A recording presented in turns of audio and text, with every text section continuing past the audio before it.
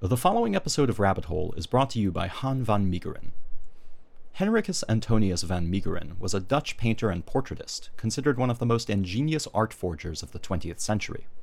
Van Meegeren became a national hero after World War II, when it was revealed that he had sold a forged painting to Reichsmarshal Hermann Göring during the Nazi occupation of the Netherlands. As a child, Van Meegeren developed an enthusiasm for the paintings of the Dutch Golden Age, and set out to become an artist. Art critics, however, decried his work as tired and derivative, and Van Meegeren felt that they had destroyed his career. He decided to prove his talent by forging paintings by 17th century artists including Frans Hals, Pieter de Hooch, Gerard ter Borch, and Johannes Vermeer. During World War II, Göring traded 137 paintings for one of Van Meegeren's fake Vermeers, and it became one of his most prized possessions. Following the war, Van Meegeren was arrested as officials believed that he had sold Dutch cultural property to the Nazis. Facing a possible death penalty, Van Meegeren confessed to the less serious crime of forgery. A Dutch opinion poll conducted in October 1947 placed Han van Meegeren's popularity second in the nation, behind only the prime ministers. The Dutch people viewed Van Meegeren as a cunning trickster who had successfully fooled the Dutch art experts and, more importantly, Hermann Göring himself.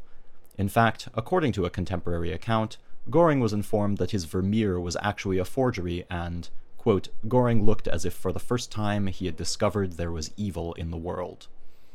If you'd like to join Han van Meegeren in supporting Rabbit Hole, please visit our Patreon at patreon.com/rabbitholepodcast.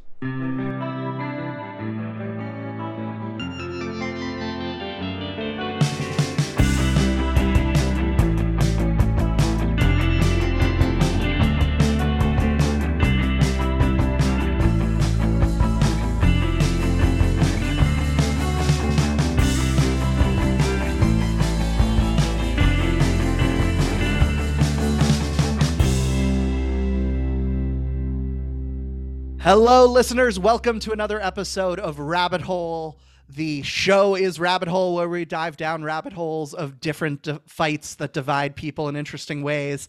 The series is School Good? I believe we're on our 9th episode, Sparky, right? So far, exploring the question of what is school, what is education, is it good, how should we design it into the future? And this is a very special episode because we have Dr. Kevin Mattson here. Dr. Kevin Mattson is an American historian, critic, and professor at Ohio University. Welcome, Kevin. Good to be here. So glad to have you here. The reason I want to bring you on is because listeners of Rabbit Hole will appreciate this. You wrote a book that was not like a popular press book. It was, I believe, your PhD thesis, Creating a Democratic Public. Mm-hmm. This academic book written in the early 90s. It changed my life. And the reason I say Rabbit Hole listeners will appreciate this is we are always recommending people to not read the latest airport books that are on the front of the shelves, but that the heart of the most interesting ideas, the things that will change your life the most, are these books that are kind of lost deep in the shelves somewhere because someone put their heart into it, but it just wasn't at the right time in their career where it was a big hit yet. And Creating a Democratic Public was that in my life. I found it in a footnote of Robert Putnam's Bowling Alone because there was some fact in Bowling Alone that I was really taken by. I think it was Tom Johnson's tent revival meetings. I go, where's this from? I look up the book, I read the book, and it is chock full of examples of concrete institutions that literally create a democratic public, that make participatory democracy real. Tent meetings, university extensions, social centers. And one of them was called Social Centers, which was a repurposing of high schools as venues for American adult education, debate, deliberation, action coming together. And so I want to get into that. But before we do, and that's why I brought you on to talk about that, among other things. But before we do, I'd love to hear, how did you get into this question of creating a democratic public? And all of your books are somehow connected to American civic life, American political life. What drew you to this originally, Kevin? Well, when I was in high school, I helped start up an organization, or maybe resuscitate an organization called the Student Union to Promote Awareness. And the organization was based upon this idea that high school students should educate one another outside of class time on key topics of the day. This was pretty much framed from a kind of leftist perspective. So we confronted issues. This would be during the 1980s, confronted issues like Central American intervention, U.S. intervention in Central America, the nuclear arms movement, and calls for a nuclear freeze, and a number of different issues, including homelessness, which was at its height in some ways in Washington, D.C. And I grew up in Bethesda, Maryland.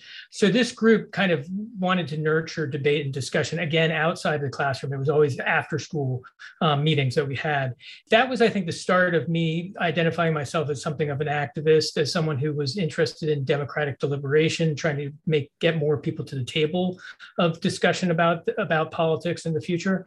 And so that pretty much was probably what inaugurated it for me. And I kind of stuck with it during the 1990s. First, I went to graduate school, but then my job after getting a PhD was working with a guy by the name of Benjamin Barber, who was a key theorist of participatory democracy, and worked at a place called the Walt Whitman Center for the Culture and Politics of Democracy from about 95 to about 2000. And that was a lot of commitment to different programs that, again, tried to enhance direct democratic participation and civic education. So it's always been something that I've been attracted to. Exactly as to why, I'm not sure. It's also something that I've grown a little bit weary about more recently in terms of the possibilities of having a truly deliberative, educational, intelligent discussion. That's started to kind of wane for me. And we can, if you want, we can get into that. But that's the kind of bio that points to this kind of theme being central to my existence in high school onto today. It was right from the beginning of being interested in, how people come together to fight for this. It's amazing hearing this about, you think of the 80s as this time of like no student activism relative to the 60s and 70s and today. But, to think that high school students were meeting up and talking about interventions in Central America, it really shows, things change. I don't even think we would get that today in high school. So it's kind of amazing to hear that story. So you end up writing this wonderful book, and why don't we jump right into, and I do definitely want to get into kind of your skepticism of deliberative democracy today, or how it could be practiced, but why don't we jump in, since this is school good? Let's jump into one of these examples in creating a democratic public, which is the social centers movement. For our listeners who don't know about it, and I think probably everyone doesn't know about it, could you tell us a bit about what the social centers movement was? Well, it grew out of a place called Rochester, New York, which is also where I went to graduate school. And that was just a fluke. That wasn't anything where I thought, I didn't know that this movement was up and running during the progressive era and until later in my graduate studies. But it based itself in the city of Rochester, New York. And the whole idea was to have after school meetings of just citizens who resided within the districts that they were very often sending their kids to school in. It tried to get a mix of different ethnicities, different class backgrounds of participants, try to mix people up, so to speak. It was dedicated to confronting key issues. Like, for instance, one of the things you could imagine would be like the initiative and referendum, calls for having more direct democracy, calls for lessening the power of representatives to hold too much power and not cede to citizens when necessary. And so it was really basically a series of meetings that kind of took off sort of like wildfire, that was basically behind a lot of the things that we know from the progressive era as being forms of reform, being, again, initiative and referendum, things along those lines, getting money out of politics, all those things. And it was trying to educate citizens so that they would be ready to make good, informed political decisions. One person actually within the movement thought that they should hold a meeting before an election, right before an election, before people went in and took down who they wanted to vote for, because this idea would be that you would have be exposed to things that you hadn't thought of before when considering choosing a candidate. And I think that's something that of the things that stuck with me. That's something that kind of stuck with me. It's like, I think that we've become too impulsive and too kind of, set in our ways in terms of what we believe politically, and to be challenged right before you're about to make a pretty momentous decision, I think is a kind of powerful understanding of what democracy can be. The Social Movement Center was predominantly around the 1910s, and it then collapsed in the face of World War I, when there was so much propaganda that was out there that I think in some ways the social centers tried to maintain a debate about U.S. entry into World War I and found that to be a rather difficult challenge. Totally, just before you go, Sparky, totally underreported, underappreciated aspect of American history that World War I basically like smothered out and perverted some of the most exciting energy that was growing in American history. And one example of this. Over to you, Sparky. Well, I was just going to ask, what is kind of what was the institutional structure relationship between the social movement centers and the schools? Like, how did that actually work? I think, one of our main themes is school as an institution as opposed to education. And I'm curious how that relationship happened. Basically, the superintendent of the system basically said, as long as you don't try to meet during the period of time that students should be in class, we're fine for you using the schools as, and they made the argument, well, we pay taxes for these places. They should in some small way belong to us. So it wasn't that difficult, I don't think, in terms of like seeing the way that like a school superintendent would say, so long as you're responsible, like for instance, they would say things like, you got to clean up after yourselves. You got to, sure. You can't, do damage to the insides, whatever. There were kind of, I think, spoken agreements as to that. But for the most part, I think in some people's minds, it just extended. It was kind of like, okay, well, supposedly school is supposed to be for young people learning about the issues of the day or about basics of education.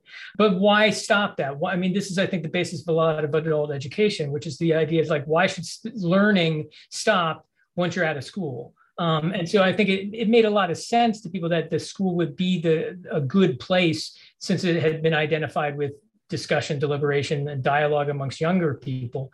So I don't think it was that difficult of a case for the organizers to make. Yeah. And it reminds me, I think that was also an aspect of like the Francisco Ferrer, like modern schools too, the sort of like incorporating the adult education aspect into the school itself. Yeah, no, that's exactly right. I mean, the difficulty in doing this type of history is that you don't know exactly what's going on within these discussions. Will never happen. I mean, they weren't recorded. There are no transcripts. There are reports about what people remember from certain dialogues and debates that were, seemingly grassroots. But, on the other hand, we have to be a little bit wary that, these were also people who probably, because they wanted it to work, might be saying that was working better than it really was. But I'm not that cynical. One of the reports that I remember someone writing about was listening to this washerwoman, as the reporter called her, talking to a pretty wealthy person and just taking him down. Like, you don't know what you're talking about, money's invading politics, whatever it was that she brought up. She basically kind of trounced this guy in the realm of debate. And I think that's a kind of one of the things that it's not only the alternative education movement, but also this belief that we need to find places where money and income don't matter so much in terms of how we make judgments. And I think that's what the social centers movement tried to do, was to bring, people who were wealthy and powerful together with people who weren't wealthy and were not powerful, and to try to challenge that notion by providing a kind of civic area or arena in which people were equal, even though economically and educationally probably not so. And trying to carve out that kind of space and feeling was, I think, central to the movement. Yeah, and could we just concretely, because it seems like such an abstract concept of, we're just going to get together. There's this concrete aspect of in the schools after school, and then we're just going to start debating and having education and things like that. What is like the concrete aspect of how it took off? Was it like it's happening in Rochester and then someone in the town over is like, we should meet at the school and invite people? Like, how did they frame what they were doing concretely at these places? Yeah, was it an organization formally, or was it like just an emergent phenomena? There was something of an organization behind it spreading, but I would say that, for the most part, it did just catch on. I mean, I never found it difficult to understand why. I mean, I've been involved in adult education when I was working at the Whitman Center that I mentioned recently. I took part in a lot of adult education projects.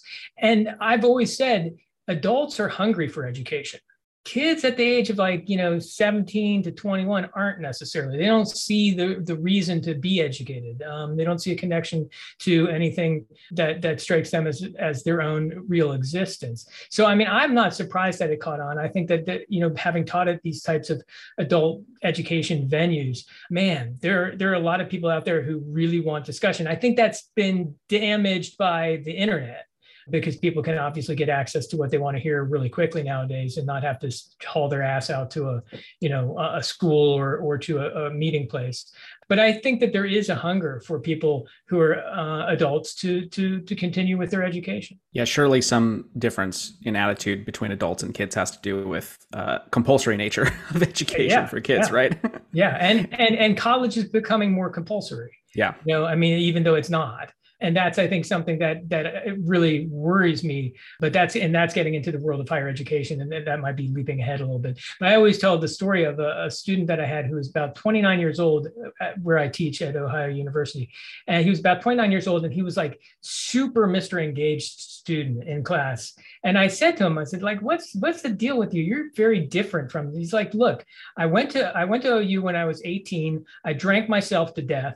I basically dropped out, was a total screw up. And then I started working jobs, and I found that these jobs were boring the shit out of me. And all of a sudden I said, I'm 29 years old. I want to have an education. I don't think it's going to make me rich. I don't think it's going to, but it's going to make me a better person. And I was like, oh, wow, cool. And I've always thought that we would be better off trying to put together programs at the higher education level that would be attracting people who were, say, in their late 20s.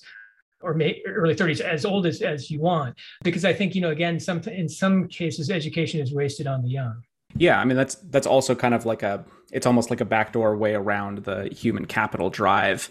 So I guess one additional question, because a couple of themes that seem to come up for us all the time here are sort of the relationship between, pedagogy and hierarchy, I guess, if I can put it at its most abstract level, which is to say that what you've described in terms of the centers sounds like kind of a combination democratic space, but also something that there was some kind of curriculum at some level or other, right? And so I guess just a little bit more concrete, like, how did that work? You said there was an organization sort of behind it. Like, who actually chose what the topics were? There would be themes that would be, raised. It's impossible to completely figure out who exactly is doing the organizing, because that's obviously something that we just don't have the kind of historical records that you'd want to have to make a judgment on that.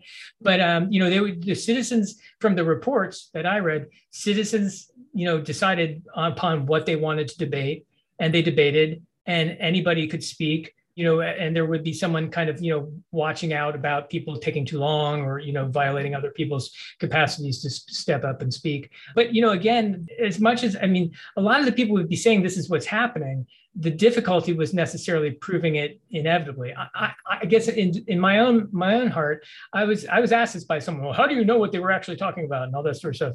And it was actually at my dissertation defense. So how do you know that, that they were saying the things that you're saying that they're reporting out? And I was like, well, I guess I'm not quite that cynical. Right. I believe that people actually did want to have a kind of democratic forum, and they saw their own responsibility in creating it. Can I say from that every discussion in the social centers movement was authentically democratic? No. But this is going to get me into something that you're probably not going to really want to get into. But there's something here to keep in mind. I'm Generation X. And in the world of higher education, the baby boomers and the new left type of folks had left behind a kind of historiography that was deeply mistrustful in progressive reformers, because they weren't, authentic Marxists who, wanted to overthrow the state.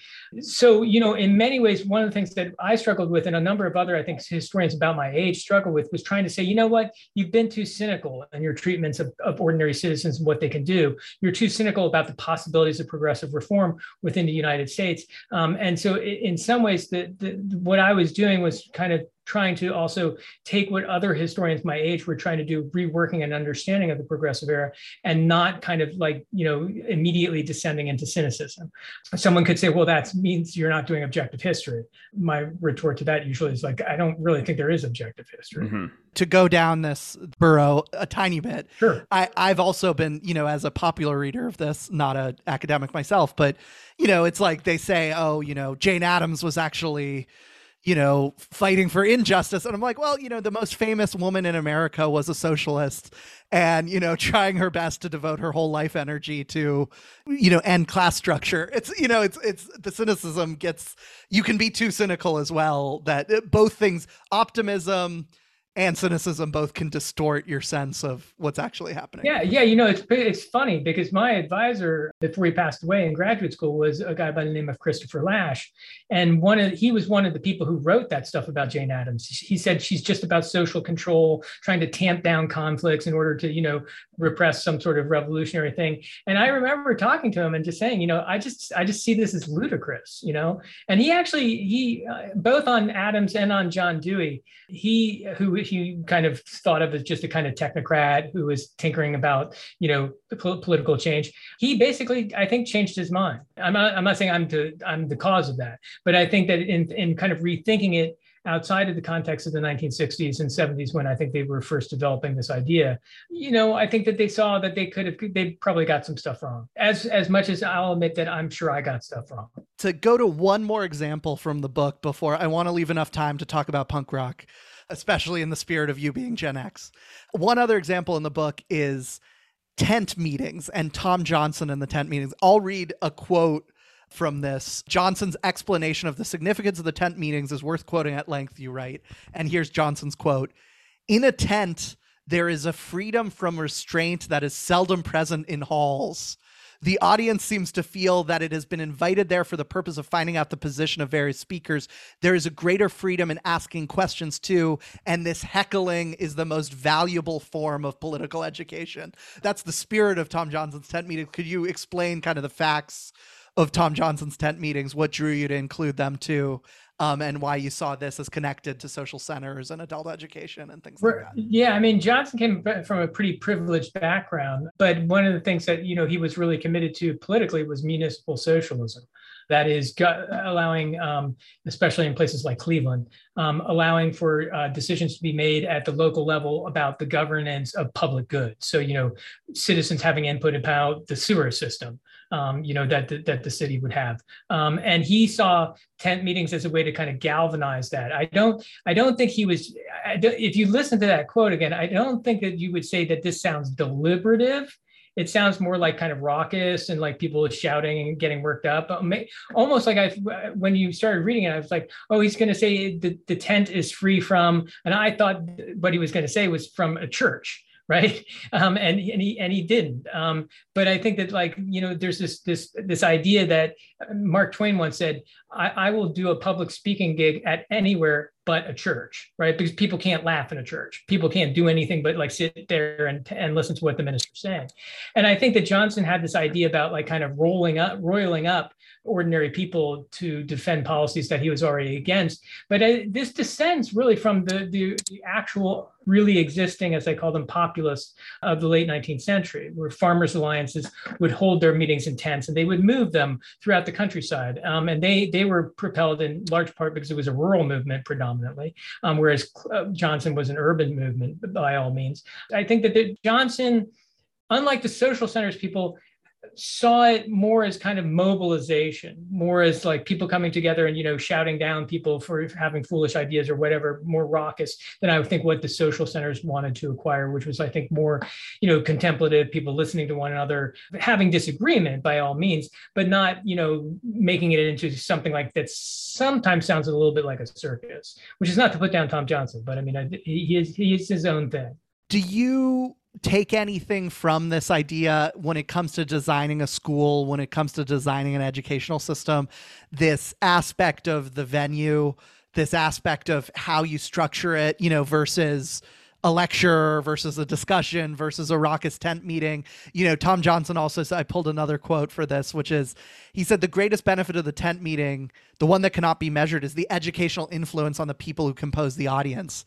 And what I took away, it's not as high quality, mutual democracy, participatory democracy as like a peaceful deliberation. But one of the things that's interesting is that it values the audience coming along with the policy.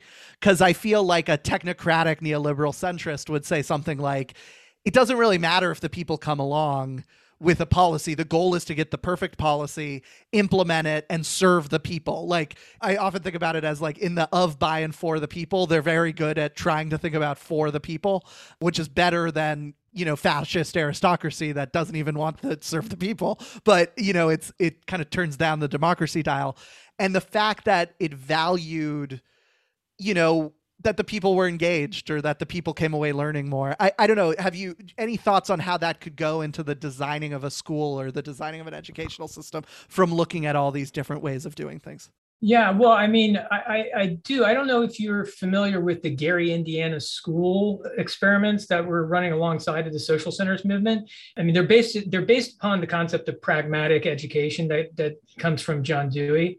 And the person who writes one of the best pieces about the Gary, Indiana schools was a guy by the name of Randolph Bourne, who becomes a key critic of U.S. entry into World War I and dies soon after making his critique. And he's in debate with John Dewey, who has decided to support the war. In any case, the Gary schools basically were, I forget the superintendent who ran the whole school system at this point in time. They were basically set up as self-governing institutions so that they would have, like the social centers did, have discussions amongst students in a collective space about what was wrong with the school. And for instance, as you can imagine, like some kids would say, well, the plumbing's all screwed up or paint's ripping off the wall, just something very basic like this. And the superintendent would say, okay, solve it.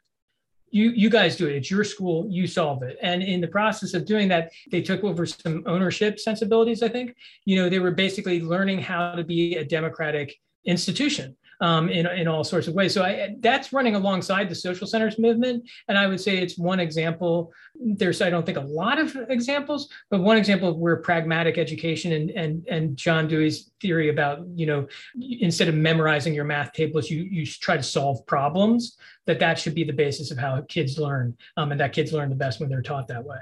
So that answer, but also the question, I think, both called back to mind the interview we did with Derek Gottlieb, which was about sort of accountability and accountability measures within education. And I just like, when you read that quote, I was like, oh, one little low-key radical idea in there is that there's an educational outcome that can't be measured, right? Which is basically just like totally against the orthodoxy now. Oh yeah, and I mean, I think that the Orthodox now would look at these things that I tried to resuscitate and say, this is awful, right? I mean, there's no measurement basis in this. There's no calculations of the minutes that someone said something. There's just a kind of qualitative treatment of it by people who are committed to democracy and think that that's ordinary citizens are, getting close to approaching it. I can't stand the ways in which I see it in the higher education levels all the time, the ways that everybody needs something to quantify, with this silly idea that that's going to make the judgment closer to reality than I think it will. So before we get into punk rock, I'd love to hear your looking back. So you wrote, am I getting this right, that you wrote this in 1994? Yeah, that's when I defended it as a dissertation. Wonderful. And so now we're over 14, we're like 26, 7, 8 years later. Looking back, you said you've changed a bit in your thinking on this, and you might have a little bit more skepticism on the dream of deliberative democracy. Lay it out there. What has changed? I wrote an essay for a place called Social Policy, I think it was, and it was entitled something along the lines of Why I'm Not a Participatory Democrat Anymore. And I think that a lot of this drew from my experience at the Whitman Center. For instance, we did, I think, a really interesting project where a graduate student and I observed these meetings between citizens and their representatives to try to enhance democratic participation. And we went to a meeting that Barney Frank basically met with citizens. And I remember just being like completely disillusioned because they were cowed. I mean, Frank just like dominated the argument, right? I mean, basically it became a lecture. And there was very little discussion. The participants looked like kind of in awe and kind of meek and stuff like that. And it made me ask the question, do Americans really want deliberative democracy? Is that really what's high on their aims that they want to accomplish? And I increasingly, and I think, I mean, especially, I don't think I need to spell it out too much because it's probably boring at this point in time, but, watching the last president before Biden just, run roughshod over anybody's belief that human beings have a capacity to make rational judgments and deliberate with one another in a serious and significant way. And I don't know if those people who are, doing January 6th and stuff like that, do they want the deliberative democracy? I don't think so. I think they just want to kick ass, And so it's like, I've become increasingly, and I think the internet also, in terms of how it silos a lot of people and it allows for people to talk to people that they already agree with a lot more than it exposes them to people with different beliefs. I've grown a little bit weary of it. It doesn't mean that I don't think that experiments in participatory democracy should be called to a halt, but I think we need to be a little bit more attentive towards some of the shortcomings and some of the problems that I think are pretty observant in the state of public deliberation in America today. Part of me wonders if the right metaphor, and I'd love to float this by you as an expert in kind of these concrete institutions, is the right metaphor is like development, in that if you drop, and I want to avoid all the like landmines of talking about this, like the development of the mind.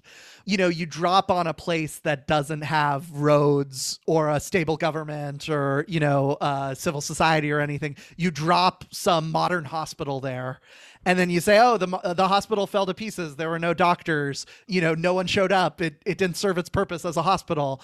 And alternatively, instead of dropping the hospital there, you slowly be like, okay, let's start with, are there roads? Are there elementary schools? Are there ways to do water sanitation? Like the people thinking about kind of development in undeveloped places. And I feel like there's like a civic ecosystem development too, which is like you drop, oh, we're all going to get together and talk about the federal budget. And we haven't even thought about ourselves as citizens, or we don't even think about ourselves as a community together, or we've been told by corporations, have it your way, you don't have to participate at all, or Hollywood or whatever. And I wonder if it's just like 100-year project of, okay, let's start with, can you figure out how to make your block work together or something? Or can we teach you the concept of being part of something bigger than yourself? Maybe that'll take 10 years to teach the country that. And over time we can build back. And that's what I kind of saw in your progressive era work, was it was them slowly teaching you that. One other example is like labor union folks. You start with someone at a workplace, they have no conception of their workers as fellow workers. They're just the annoying person in accounting right now, or my fellow barista that I hate, or whatever. And then by the end of the unionization process, 4 years later, they're like, I know how to negotiate a contract. I know how to organize people. I'm a leader. I'm a citizen of this cooperative coffee shop now that we took over. And everything changes about them. I don't know. Is that too idealistic? What is your take on that? No, I don't think that's too idealistic. I mean, I would say that what you're articulating is what most people call community organizing as an attempt to solve problems. And it's, I remember being really drawn to Barack Obama when he started kind of taking off in the 2000s, because I could hear him basically making a pledge to his own background, which was in community organizing. And he was very much the believer of what you're talking about. You meet with citizens and you say, what's wrong in the neighborhood? Oh, there's that traffic light that always goes out and kids are playing in the area and it's likely that someone's going to run over a kid. Okay, let's fix that traffic light. Now what's wrong? Well, there's asbestos in the school. Okay, let's go on TV and call for people to get rid of the asbestos from the school. And gradually, it's the fancy term that a lot of political scientists use. It's called prefigurative politics. Gradually, people start to kind of change how they see themselves in that process. They do see themselves as part of the community, as part of a kind of self-governing entity, as something that can mount pressure upon politicians. Obama left it. And I don't, and I, you know, and I think that there's something telling about that. I mean, he basically said, I think I'd rather work on politics than I would at the grassroots community level. And to a large extent, I get it. I understand probably why he did that, because it is a lot of friggin' work. And it's slow, agonizing work, and working with people who are insecure, who don't feel politically engaged, as you pointed out, is not easy. And so, you know, I remember I was going to, after I was done at the Whitman Center, I was applying for a job at what's called the Industrial Areas Foundation. That's the group that Saul Alinsky started, and that's a figure who's, I think, important to know a little bit more about.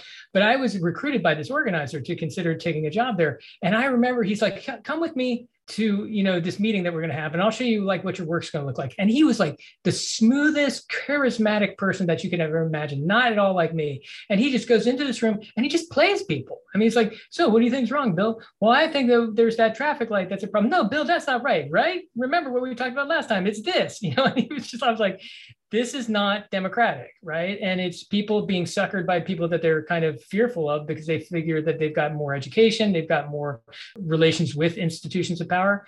So, I mean, I think it's really difficult, but yeah, I think ideally community organizing is something that we should kind of stick with and is a model of something that can accomplish things.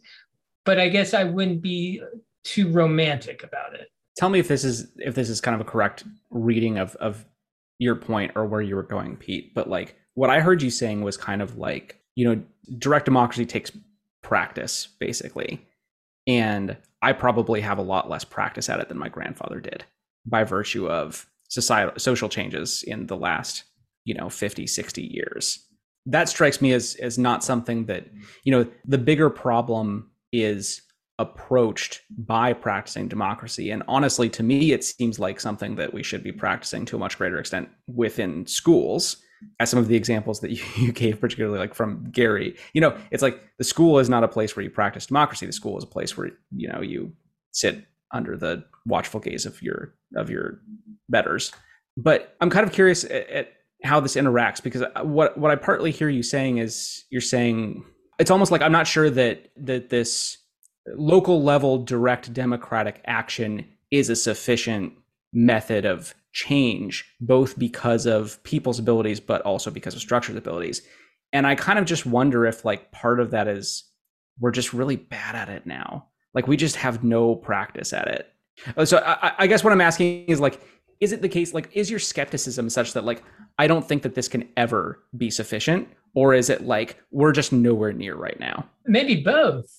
From my perspective, again, I'm not saying that people shouldn't do it. I think people should try, and I think it's sad that not many people have been trying recently. But I do think that you have to be realistic, like you said. I mean, there's structures of power that just don't feel like they have any need to be tethered to the citizens at the local level. They just don't. And you know, I mean, one thing to keep in mind is that I'm in the state of Ohio, and we came here in 2001. And I have watched as this state has gone crazily to the right. And the question, of course, people ask is, why is that the case? And it's because we're friggin' gerrymandered to death, right? And I've said to someone just the other day, I was like, you know, my son, who's 24 years old, he'll sometimes ask me like, why should I vote? It's there's no point in it. And now I'm like, actually, you're right. I mean, in a gerrymandered state, your vote doesn't count. And they've found out ways of like closing you out or closing out your influence at the least. And if you look at the voter suppression stuff that's going on, I mean, more and more, it's like, it seems to be that people are actually trying to make it even less likely that people can have an impact at the local level. Those are the structures of power do not cede power to others. I mean, that's just, that doesn't, you know, I mean, Reinhold Niebuhr had that great quote, something like, you know, people who have power don't just hand it voluntarily over to other people. You know, that's just not how it happens. But what that means politically, I don't know. And I'm not sure if I want to go down that road, because then you're talking about something like that you would have to say is much more revolutionary. And I'm not a believer in revolutions. Yeah, it's interesting. It's like there's kind of two sides to this. There's the development of every individual with the civic muscles that you were talking about, Sparky. But then there's also the opening up of the structures that make interacting with them worth it, basically. There's this great line from, I think it was Martin Luther King, who said, when everyone was talking in the early 60s about like how society was getting too big, Jane and Jacobs talking about the cities are getting too big, you start hearing this phrase, the system. And he has this phrase where he goes, it leaves the person outside. What he meant was basically like, if I have no role to play in co-creating this. It's easy in the 1840s when I'm in a pioneer town and, there's 40 people in town and they tell me, where are we going to put the well? We all need all of your help to do it. Then when you're walking through a giant bureaucracy and they're saying, we have nothing to do with you except serve you or not serve you in many cases. And, you need the world to feel like when I do something to power changes, and you need the muscles too. And, you can get into a death spiral where the muscles start dying out and therefore the power gets more and more closed. And we got to turn that around. So I want to save time in these last few minutes for an interesting, I would say, democratically spirited, civic spirited musical genre that actually is more than music, which is you wrote a book called We're Not Here to Entertain: Punk Rock, Ronald Reagan, and the Real Culture War of 1980s America. I'd love to hear first why you were drawn to that, but also on this theme of kind of what does punk rock teach us about civics? Because, the famous thing, their do-it-yourself, style and tactics is seems very democratically spirited. I'd love to hear all your thoughts on that and the connection. I enjoy talking about all this stuff. Like I said earlier, I grew up in Bethesda, Maryland, and I participated in the DC punk scene of the early 80s. So I was there, so to speak, not to sound pretentious about it. And I always tell the story that I felt I learned a lot from my engagement in punk. I started an organization called Positive Force. It's somewhat related to the Student Union to Promote Awareness. And we would have weekly meetings discussing topics of the day and things along those lines. Got involved in protests, got involved in civil disobedience, all that sort of stuff. And punk really helped me understand that, like you were saying, that the DIY ethic should be central to the way we make music, the way we make zines, the way we write books, the way we do paintings, the way we make flyers. And I saw that in action in DC in the early 80s. And I watched as young people started to learn about things outside of the institutions of formal higher education or public education. And that really always grabbed me. And if I sound like I'm a pessimistic person, I am, but that act is something that I still kind of rejoice in. And they were very critical of the crap that the music industry was trying to, throw at them. And I found that to be something of an attitude that I kind of took myself for probably the rest of my life. The funny part of the story is that I entered graduate school in 1990. One of my first conversations with my advisor, who said to me, "What do you want to write your dissertation about?" And I said, "I want to write a dissertation about punk rock as a new form of social criticism during the 1980s. And he was always this guy who would be very quiet. And he was just like, let the silence kind of make you go, oh dear, what's going to happen? He's like, "I don't think that's a good idea." And I always thought at the moment, like, okay, is he telling me that it's a stupid idea and I should never consider it? Or is he saying what I think is legitimate, which is you're too close to it? You came out of the scene, you left the scene in 85. 1990 is not enough space, so to speak, in years and time for you to be able to get a good handle on what it is. You're still too tripped up by your own kind of ideas about what it should have been, or people you didn't like. You're going to make them into people that seem horrible. You just need some more distance.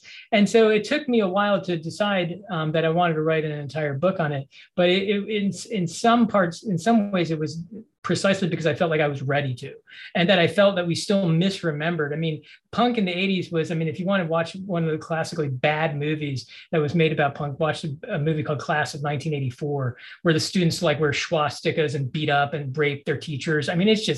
It's Blackboard Jungle, on super steroids. It was understood so poorly back then, and yet we take that poor understanding and we still use it today to understand the movement. So for me, in some ways, it was kind of hopefully not a romanticization, but a kind of defense of what punk kids wanted to do. Now back to the DIY thing and the problems. One of the things is that I just did a symposium on the book, and one critic said, "You romanticize punk."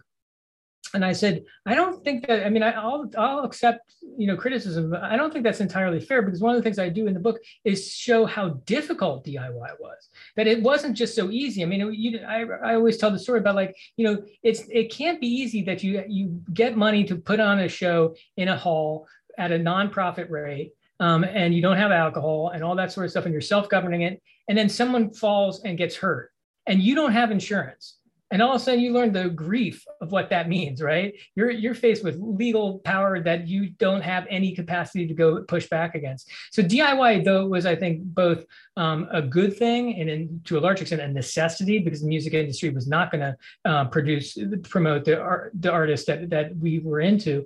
But on the other hand, it's also a struggle and difficult, and sometimes can become kind of horrible. So I think that, we're back to this idea about, democracy, at least in some ways, is really good, but we have to pay closer attention to its challenges and problems. Just to ask, fun question to end this. Was this like the era, I'm from Falls Church, Virginia. Huh. One thing I'm seeing is that Positive Force still exists to this day, which is kind of amazing. And there are these kind of legendary, DC is known as being a very boring place. And one of the great prides of DC is that this started there. So this is the era of like Fugazi, Minor Threat, Bikini Kill, all of them. Yeah, more so Minor Threat than Bikini Kill and Riot Grrrl and Fugazi, which is more like later 80s. I focus mostly on about 79 to 85, when I think that there's I won't go into the details as to why, but there's a kind of coherence that, being a historian, you like to have with those years as the kind of bookends. I love that you're applying kind of the rigors of, what do they call it? Periodization. Yeah. To this thing that you all started as teens. Back to the progressive era debates. It's like, when did they begin? When did they end? I always tell my students, it's like, you don't wake up one day and say, oh, I'm living in the Gilded Age, or, I'm living in the progressive era. These are impositions to kind of provide hopefully some order to a kind of messy chaos that's there. And that's one of the things that I've always enjoyed about history, is that you're creatively telling stories, but you're also, you can't just make shit up, right? You've got to have some evidence. You've got to have some proof of the points that you're making. But on the other hand, I think that, history can still be, storytelling, which should be hopefully engaging to people, to a wider audience, rather than just other, people in the profession of American history. We like to end, we're coming up on the end here. Do you have a vision of what you think school should be, given all of this reflection on your own life and creating education outside of school, seeing higher education and seeing all these examples of alternate schools and alternate ways of using schools? Yeah, I should point out that my son was homeschooled, and he was homeschooled because he's African American, and we knew he was going to catch a lot of shit in a predominantly white setting that we live in, but also because he was quickly diagnosed with ADHD, and my wife was like, I don't trust what they're going to do with his future with that. So we yanked him out of school. He had a kind of classic education, homeschooling wise, and I think that I don't endorse homeschooling as a general practice, but I think there are certain cases in which it works best. I tell people that I'm so sick in a higher education institution that I have to assign grades to people. It's mind-blowingly stupid. And I think students understand that, right? They get that it's kind of a silly exercise. So I'm about what some people call ungrading. There's a whole movement in higher education level is trying to get kids to not pay attention to, I'm scoring 94. That means a good thing, but like, are you learning anything?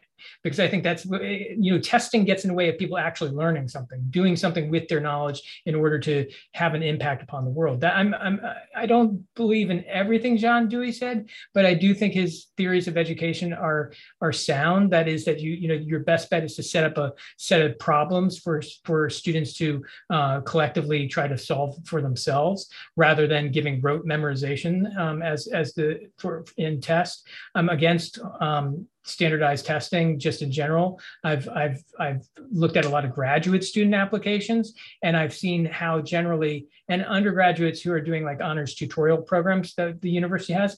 And I'll tell you, the reason that they're able to get honors tutorial is because they test better. not because they're actually, advanced in their thought and deserve a little bit more attention than the ordinary student would, but because they test well, and usually because they came from a wealthy area. So, I mean, I think that this whole quantification stuff that we've become obsessed with, I don't want to go so far as to say that I'm not into expertise and people learning things that make them better professionals, but I'm also just sick and tired of how we've squashed everything down to a numerical judgment or an ABCD judgment.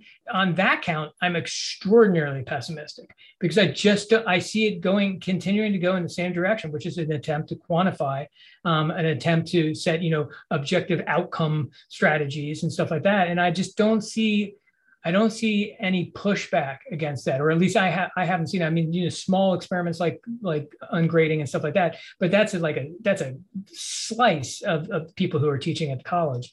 But generally, I would like to see something that's more open, deliberative. I'd like to see teachers feel that they can be provocateurs to their students and get them thinking about things in a different way. I think that the recent stuff that the Trumpites have been talking about in terms of we're going back to like book burning and stuff like that is just unbelievably frightening. But I think the polar opposite of that is this kind of, I think what you called be the technocratic sort of approach to things where everything's measurable, everything's quantifiable, and we look at things that way. I think we've got to move past that. As to how to do that, I have no friggin' idea. I mean, one thing that came up in our discussion earlier that I guess I'm curious if we're thinking about your ideal, what you think school should look like as an institution or as a practice, is the whole idea of the integration of adult learning into at least the building, if not the institution of school. And I wonder what kind of lessons you were able to take away about that, and if that's something you think, in your ideal would be revived too. Adults brought into schools, you mean to assist in the educational process? I'm not sure if I'm getting you right.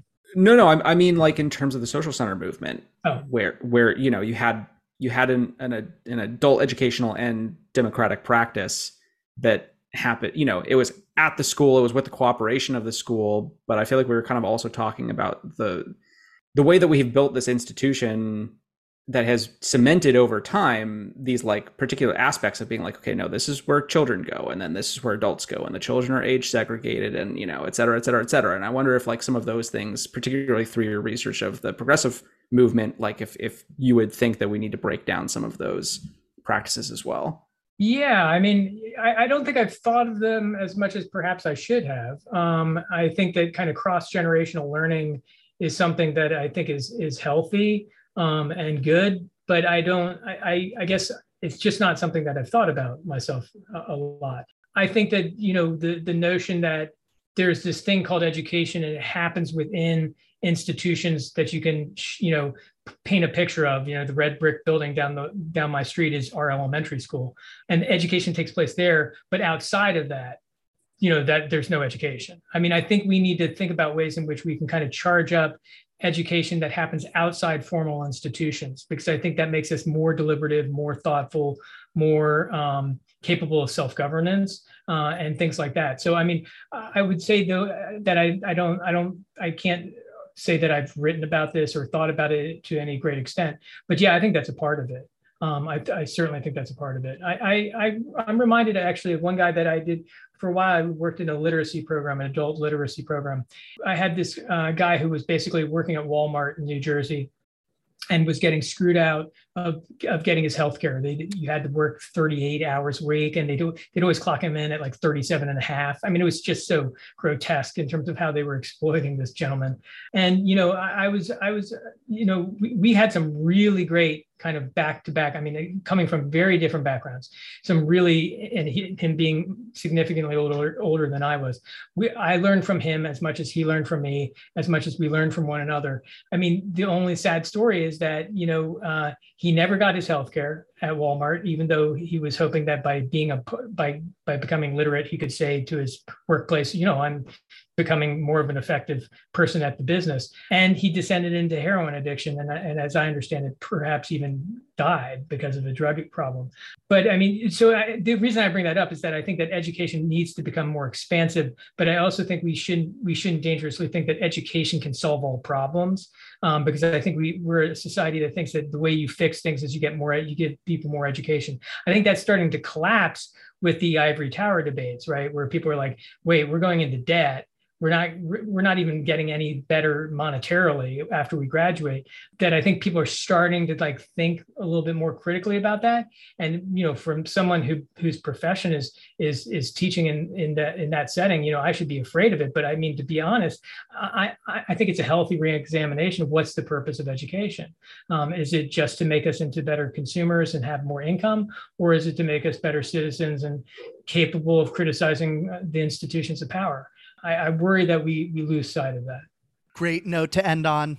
Thank you so much, Kevin Mattson. Where can people find you online or follow along in your work?